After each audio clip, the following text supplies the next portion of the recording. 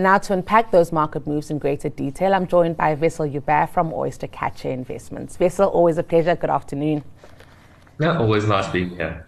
All right, Wessel, let's look at that market performance. Green screens in Europe, green screens here at home, but no joy for the rand. I suppose you have to look at the offshore market data to kind of explain that. But we have actually been a little bit puzzled recently by the movements in the rand. It weakened, I think, over the weekend. It had that big weakening without any specific data. So we suspect we had some hedging of some deals that went through, and the rand seems to have kept at those levels with strong data coming out of the US specifically. I don't think we're seeing interest rates coming down as soon as the market expected. So it might be better when you're currently getting around about 5% yield for your US treasuries or T-bills. It's quite a good return, right? So we think you might have a couple of investors staying offshore or taking the money back into the US. I mean, let's talk about the US, right? We saw retail sales data coming out of that country yesterday. That just shows that, people are still buying. It's a high inflation environment, well, higher than usual. It's a higher than usual interest rate environment, but demand is still high.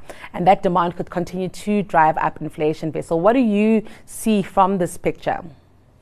Yeah, I mean, usually, so the December and January numbers are a little bit difficult to read. You have to read them combined, just because December is a very, very strong month. January is always a slightly weaker or a much weaker month, actually. So seasonally adjusted retail sales were up about 3%, which was still quite strong in the US. And as you mentioned, you would expect with interest rates going up, kind of some pressure on the consumer, which doesn't seem to be coming through at this stage. There is something to note in those results, though. 20% of the retail number comes from vehicle and vehicle parts. That has still been strong, up 2.8% year on year. But within that, when you look at the CPI for the used car market, prices in the used car market have come down by about 12%. Now, a portion of it is from there was a scarcity of cars through COVID as guys couldn't produce. But it's a number that we have to keep a close eye on because it is also usually quite a nice leading indicator of where demand is in the consumer bucket, I suppose, especially on a slightly lower LSM bucket. So that seems to be softening a little bit, but overall the retail numbers were very, very strong. We did expect them actually to start weakening a little bit earlier when I don't know if you remember in the US, you had quite a lot of COVID support that topped up for quite some time, propped up savings. And by our estimates, those savings should be done by now. So in theory, the consumer should be spending money that they don't have anymore. Now, you might be able to do that for a little while, spending out of credit, but that does come to an end. So the strength in the US retail numbers actually surprised us quite nicely. All right, so it's nothing to worry about, right? From an inflation perspective and what the US Fed may do next. Is that something that we should, be keeping a very close eye on? Particularly on the US inflation, what seems to be very persistent is the wage inflation. That has been the one that's been keeping it up. So the best, I suppose, guide we have of that is where earnings are going and unemployment. It looks like there's quite a few firms in the US that are retrenching or right-sizing. And it does seem as though it's starting to filter through to the economy, but we haven't seen any evidence of that in the numbers yet.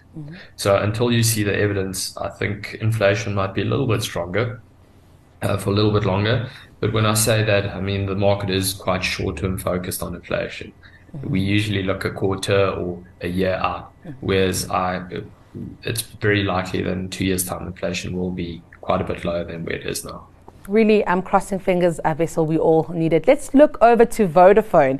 The prospects of doing something, we don't know what, with Vodacom. It is a rumor now. I've heard people say you buy the rumor and you sell the truth. We don't know yet. But what do you think, Wessel? Vodacom is a really good African business. It is. It's one of the, I think, best emerging market telcos out there. That being said, we've got two of them in our country at least. It's a very well-managed business. They've got good scope over the African continent. Recently, they've been expanding into Africa quite a bit. So for anybody wanting to enter the African market, it becomes a very, very attractive asset. But it is a complicated transaction nonetheless. We've had these rumors that somebody's poking around to do something with the Vodafone African assets.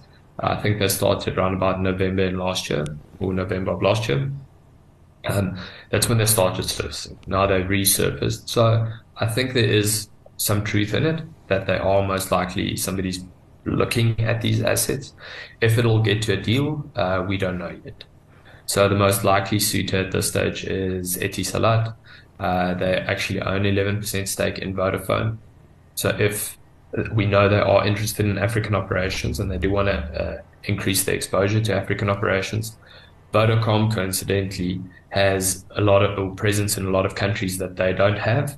So Etisalat's very focused on the west of Africa, whereas Vodacom is more south and east Africa. And then what you have is there's only one country of overlap. Unfortunately, it's one that Vodacom recently acquired, so Vodafone Egypt.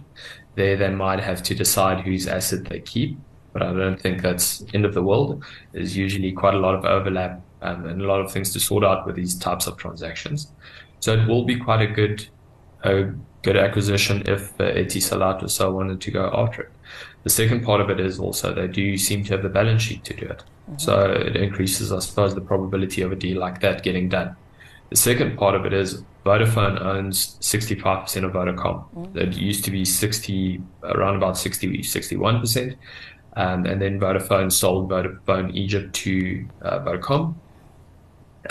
And they issued some shares to Vodafone Egypt, increasing their stake to 65% in Vodacom. So there might be a deal to be done between Etisalat for their holding and the Vodafone holding. Vodafone also recently had a couple of activist investors trying to unlock some value out of the business, usually unlocking value by selling off a couple of assets, reducing debt and so on. Increasing multiples is what these guys are after. So yeah, it is a rumor, but I think there is some substance behind it. All right. Well, as soon as we hear more, Wessel, we'll be sure to be on the phone with you. I think you've got, all of that organogram going for us. Thank you so much for your time. That was Oyster Catcher's Wessel Joubert.